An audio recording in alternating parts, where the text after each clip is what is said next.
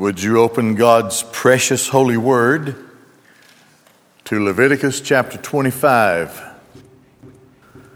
Another exciting series of lessons in Israelite law.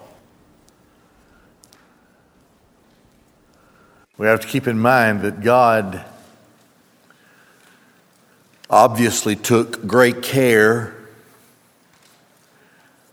meticulous care, in giving the law to make his people know that they were special and separate from the rest of the world.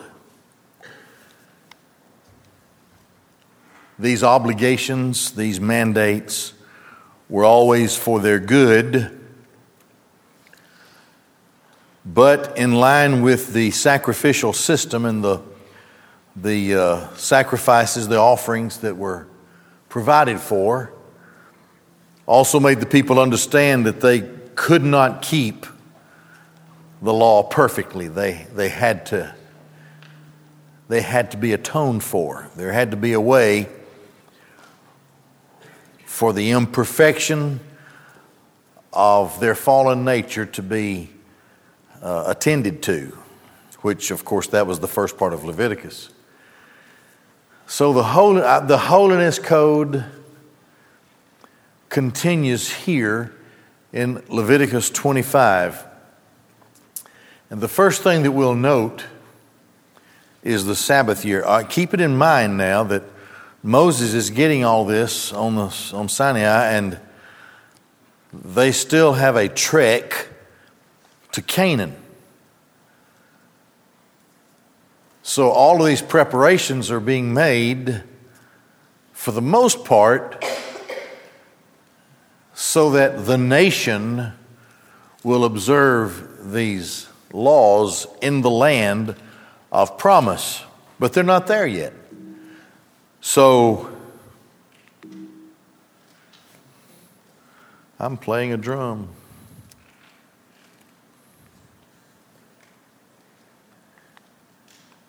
Okay, got it. Yahweh spoke to Moses on Mount Sinai, saying, "Speak to the sons of Israel. You shall say to them, when you come to the land," now look at that word when. Not if or perchance. When. This is the will of God. Nothing can stop these people from finally settling the land. When you come to the land that I'm giving you, the land shall rest a Shabbat to Yahweh. That is every 7 years, every seventh year. You may sow your field for 6 years, and for 6 years you may prune your vineyard and gather in its produce, but in the seventh year the land shall have a complete rest, a Sabbath to Yahweh. You shall not sow your field, nor shall you prune your vineyard. You shall not reap the aftergrowth of your harvest, and you shall not pick the grapes you had set aside for yourself. For it shall be a year of rest for the land, and the produce of the Sabbath of your land, of the land, shall be yours to eat for you, for your male and female slaves, and for your hired worker, and the resident who residents who live with you. And all of its produce may be eaten also by your domestic animals and by the beasts that are in the land. Okay. The land will be there in perpetuity. The people will only be there a generation at a time. There should be care given by the present generation to make sure that everything they leave the next generation is at least in as good of a shape as what it was when they found it. But it's also the benevolence of God in that He lets them rest from those kinds of labors for a year. He lets the land rest for a year. And after 6 years of faithfully working the land, there will be some produce, even without working it, there will be some produce that will come forward in the seventh year. So even as that produce comes from, Yahweh says you can take of it, you can eat of it, and you can dispense it in the way that you should. You just don't work the field that year. So the understanding is that they would gather and they would lay aside and they would prepare for the Sabbath year. There are a lot of lessons there. I know that land can be overworked and can be depleted after a certain period of time. I also know that, of course, Yahweh knows, these people were required to work 6 days out of 7. So people don't work like that these days. They don't work a day's work would be from the time the sun came up until the sun went down. So that was pretty hard work for the people when they would get to the land. Yahweh already knows that the land of Canaan will be prepared for them. That's why Yahweh permitted the Canaanites to come into the land before the Israelites came. The Canaanites were there just by the pleasure of God to be sure and clear and work the land that was some of the most fertile land at that time in the world. This was the plushest land. It will be easy for them to work the land because the people before them were put there to prepare the land for them. But the land has to be cared for, and there will be other generations after them. So the land, you see, the covenant is not just about the people. The covenant is also about the land. The people and the land go together in that sense. So that God has promised a land to the people, and He has promised a people that they will have that land. Now that covenant with Abraham, that covenant of the land goes way back. They still aren't there. These people don't even know what that land looks like. They've been in Egypt all of their lives for 400 years back. So Yahweh is saying, you're going to come to the land. Now you remember the report of the 12 spies. All 12 agreed that the land was everything Yahweh said it would be. A land flowing with milk and honey. A land very productive. They even brought back those grapes, on their backs and other things. Just an example, a sample of what could be produced in this land, unlike anything those people had ever seen. So the land was everything that Yahweh said that it would be. And this is how it is. This is how it will be when they finally see the land. Only we know how that story goes, that they are afraid and won't go into the land. But at this point, they don't know that. They don't even know what the land is like, but Yahweh is already saying, you work it, it'll be productive. You'll need to put some back so that the 7th year, the land has a rest. So in a sense, the people would also have a sabbatical year. There are still things, this is not like the law of the Sabbath whereby on that 7th day of the week they're not supposed to do anything. It's different from that.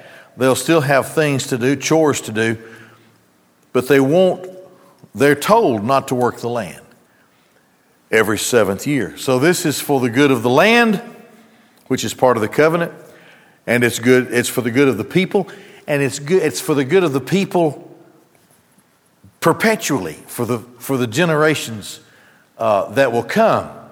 So this is the law of the Sabbath with regard to the Sabbath year for the land, which leads then to the law of the year of Jubilee.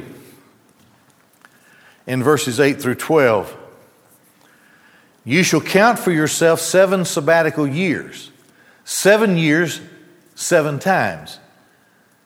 And the days of these 7 sabbatical years shall amount to 49 years for you. The 7th year would provide some rest for the people who would be hardworking people to work this land. The land would be productive. So they were to learn how to budget themselves in a sense. And they would have a year whereby they could reflect on the goodness of God and so forth. But now this goes for the year of Jubilee here. Count 49 years, and then you shall proclaim with a shofar blast. In the 7th month, on the 10th of the month, on the Day of Atonement, you shall sound the shofar throughout your land. That is, after all those years.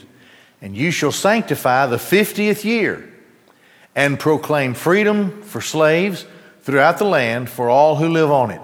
And it shall be a jubilee for you. Now, that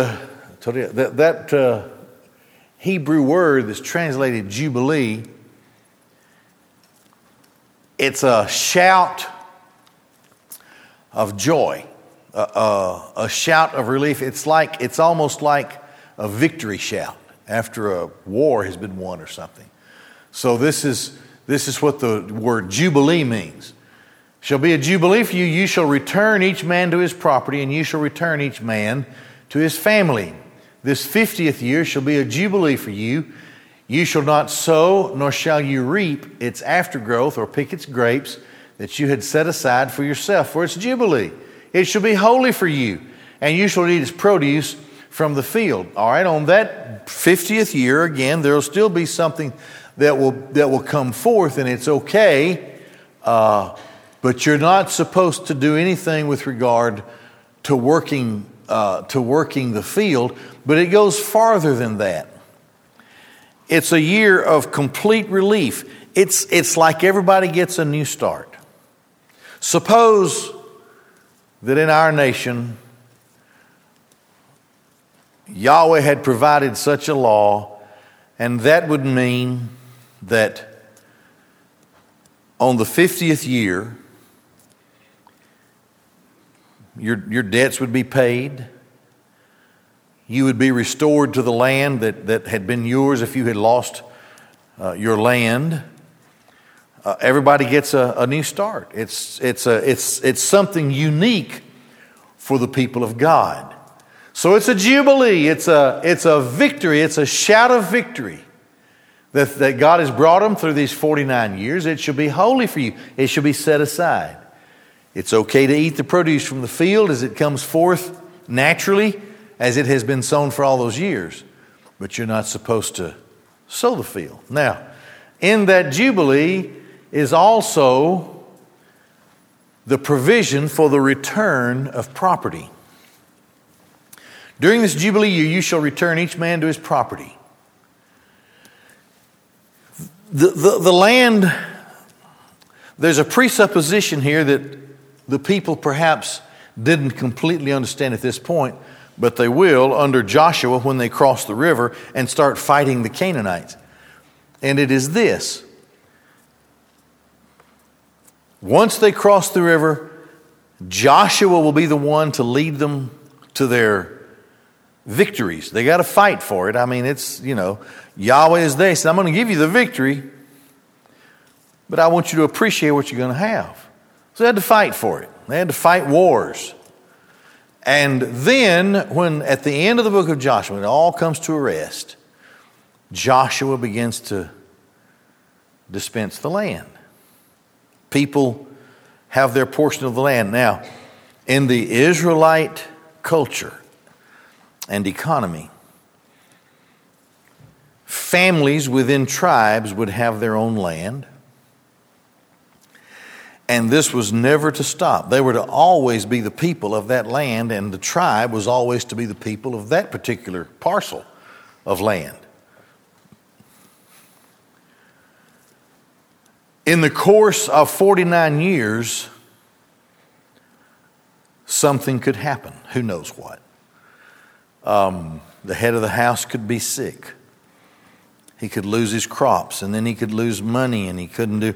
Or he's foolish, and he foolishly squanders his wealth away. Whatever.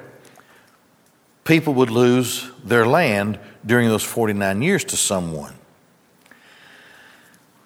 This is where the book of the Revelation comes in, for example. There's a scroll, there's a scroll at the beginning of the book of Revelation, and that scroll is sealed 7 times. And no one in heaven was worthy, no one on earth, no one under the, nobody was worthy as the strong angel held the scroll, except for the Lamb of God, the Christ of God. Only he could break the seals. So on one side of the deed of the scroll would be the description of the property that had been lost, with a clear understanding to who had lost that property for that period of time. On the other side of the scroll would be written the terms of redemption. This is how what was lost can be redeemed. Well, in the case of the Revelation, of course, it's the redemption of the world. Here, it would be the redemption of a parcel of land that would belong to a tribe, a parcel within a parcel that belonged to a family, and a piece of that family's parcel would belong to a particular family unit, and somehow somebody lost it. But it really can never be lost. This is the will of God. This has to be such that the time can come that he can regain his property. So, when you make a sale to your neighbor or make a purchase from the hand of your neighbor, you shall not wrong one another. According to the number of years after the Jubilee, you shall purchase from your neighbor. According to the number of the years of crops, he shall sell to you. Going to prorate this thing. You would expect to receive more for your inheritance land in the 3rd year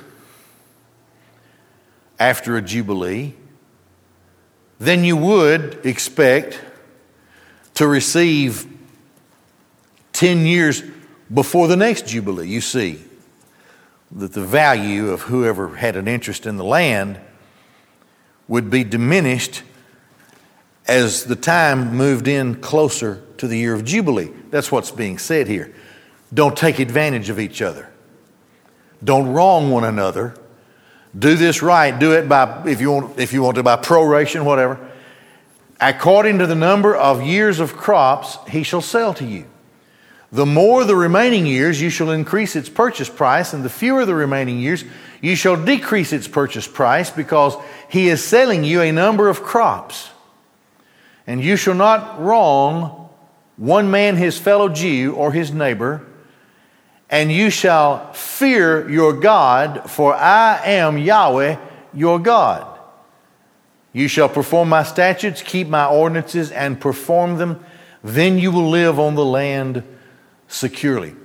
So here's what Yahweh is saying. The culture, the economy, the stability of the population will remain secure, but you'll have to follow the law of Jubilee. You can't, if your brother, if your fellow Jew, if your fellow Israelite, if he is extraordinarily destitute and you're just 5 years in, you can't cheat him as though it's a different time in that period of time. Can't do that. You have to be fair to him and give him the fair price.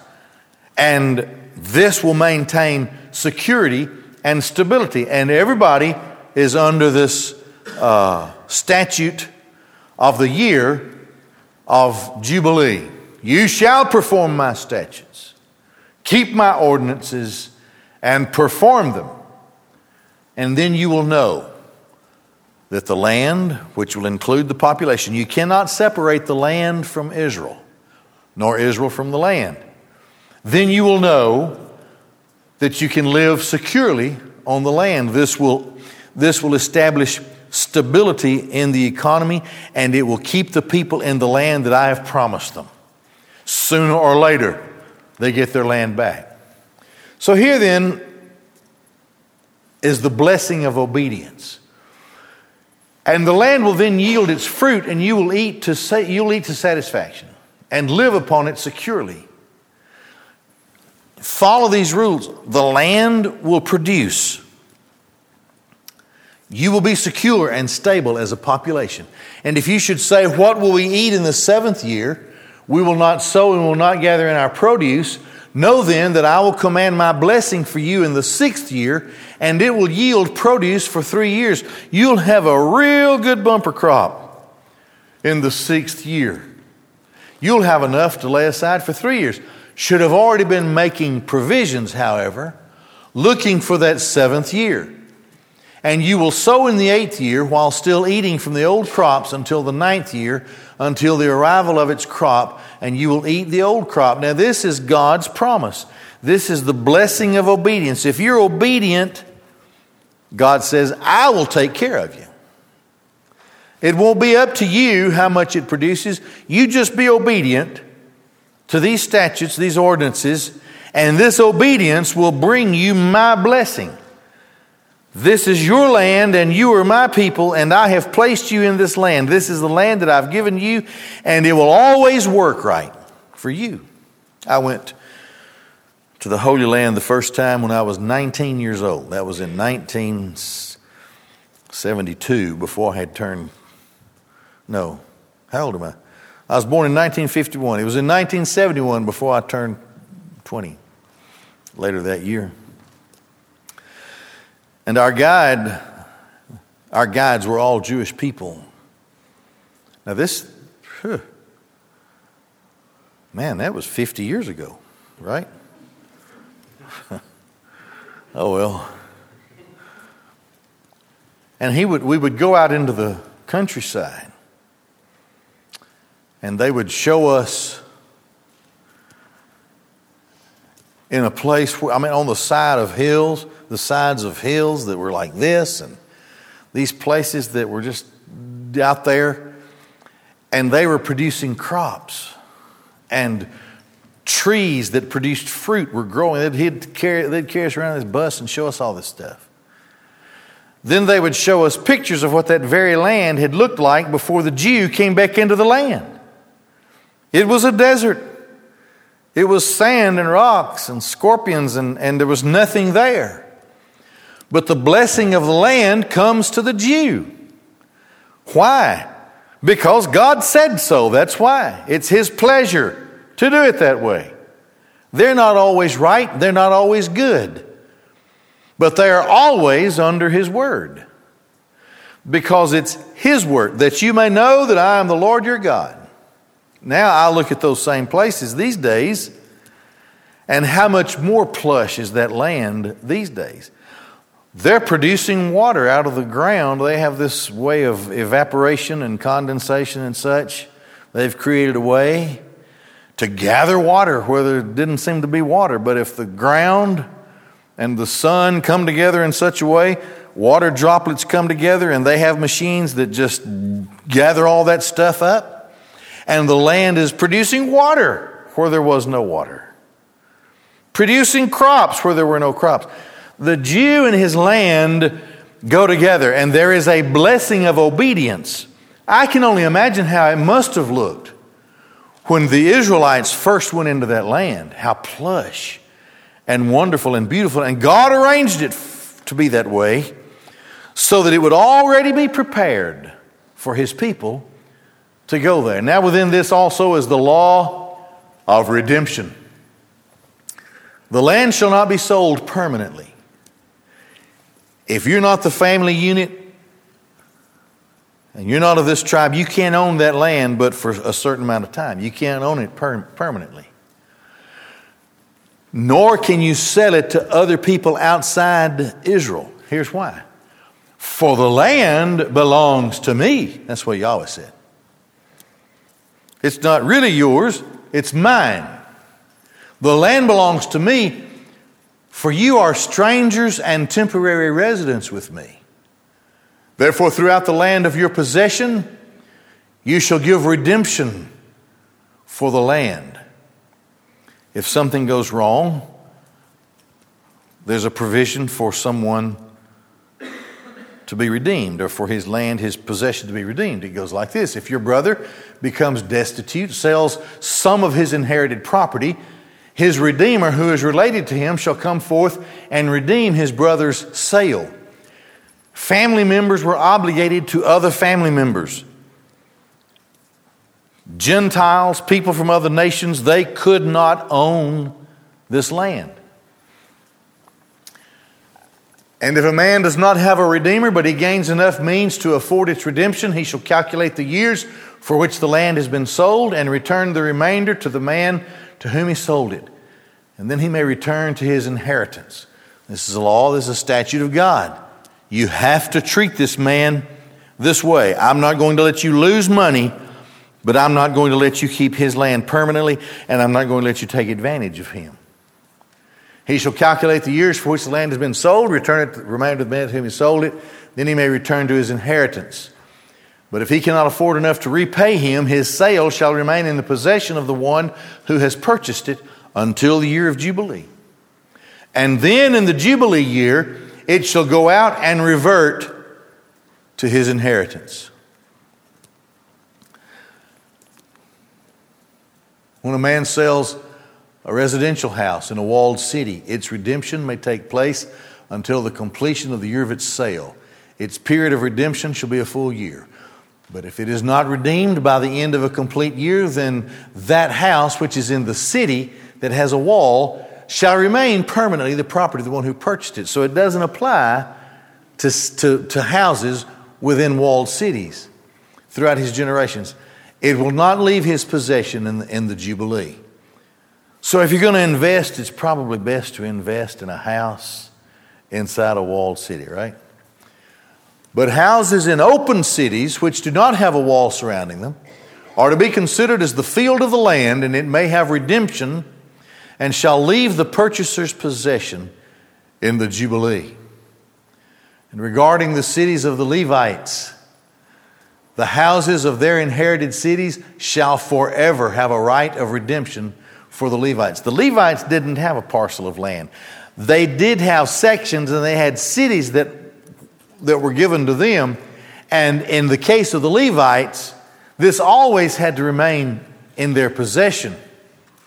And if one purchases from the Levites, whether a house or an inherited city, will leave the possession of the purchaser in the Jubilee, because the houses of the cities of the Levites are their inherited property amidst the sons of Israel. And a field in the open areas of their cities cannot be sold, because it is their eternal inheritance. I think I need a new battery. There we go. Provision now for the redemption of the poor. If your brother becomes destitute and his hand falters beside you, you shall support him, whether a convert or a resident, so that he can live with you. You shall not take from him interest or increase, and you shall fear your God, and let your brother live with you. You shall not give him your money with interest, nor shall you give your food with increase. I am Yahweh your God, who took you out of the land of Egypt to give you the land of Canaan to be your God. Redemption of the bondmen. If your brother becomes destitute with you and is sold to you, do not work him with slave labor. As an employee or a hired resident, he shall be with you. Until the Jubilee year, he shall work with you. Then he shall leave you, he and his children with him, and he shall return to his family and resume the status of his fathers. But he cannot be a slave. No Israelite, no Hebrew, no Israelite could ever be a slave in the law. He could serve in this sense as an employee, but never to be considered a slave. For they are my servants, whom I brought out of the land of Egypt, and they shall not be sold as a slave is sold. You shall not work him with rigor, and you shall fear your God. Your male slave or female slave, whom you may have from the nations that are around you, from them you may acquire a male slave or a female slave, and also from the children of the residents that live among you. From them you may acquire slaves, and from their family that is with you, whom they begot in your land, and they shall become your inheritance. Now it's different for Gentile slaves. You shall hold on to them as an inheritance for your children after you, as an acquired property, and may thus have them serve you forever. But as for your brethren, the sons of Israel, a man shall not work his brother with rigor. So there was a provision then for the Israelites to have slaves and to use them, to work them as slaves if they came from the Gentile nations. This was the difference that Yahweh had made between the Israelite, who was his possession, and the Gentile, who was not. It sounds harsh, but the beauty of it is it shows the blessing of being of God's people. Now, and of course, that's an economy in a day that is different from anything that we could have ever known. Now, the servants are different. If a sojourner or a stranger gains wealth with you, and your brother becomes destitute with him and is sold to the stranger or a sojourner among you, or to a member of the family of a stranger, after he is sold, he shall have redemption. One of his brothers shall redeem him. You cannot let him be with other people. He cannot be a slave. Or his uncle or his cousin shall redeem him, or the closest other relative from his family shall redeem him. If he becomes able to afford it, he can be redeemed on his own. He shall calculate with his purchaser the number of years from the year of his being sold to him until the Jubilee year. Then the purchase price shall be divided by the number of years as the days of a hired worker he shall be with him. If there are still many years, according to them he shall return his redemption money out of the money for which he was purchased. You got that? But if only a few years remain until the Jubilee year, he shall make the same calculation. According to his years that remain until Jubilee, he shall return the redemption money. And he shall be with him as an employee, hired year by year. He shall not enslave him with rigor in your sight. And if he is not redeemed through any of these ways, he shall go out in the Jubilee year, he and his children with him. They'll just have to survive until the Jubilee, but then they're set free. For the sons of Israel are servants to me. They are my servants, whom I took out of the land of Egypt. I am Yahweh, your God. This is instruction, as I've said, for the stability of the people, for the stability of the culture, for the stability of the nation, and for God to fulfill his covenant both regarding the people and the land. The people and the land always go together. Yahweh never forgets that, never does. So, in what's really if you sit down and look at it and you write it out and you think about it, this regarding the nation of Israel is a very benevolent way to live. It's very kind. It's something that if you mess up, it'll cost you a little bit, but not forever.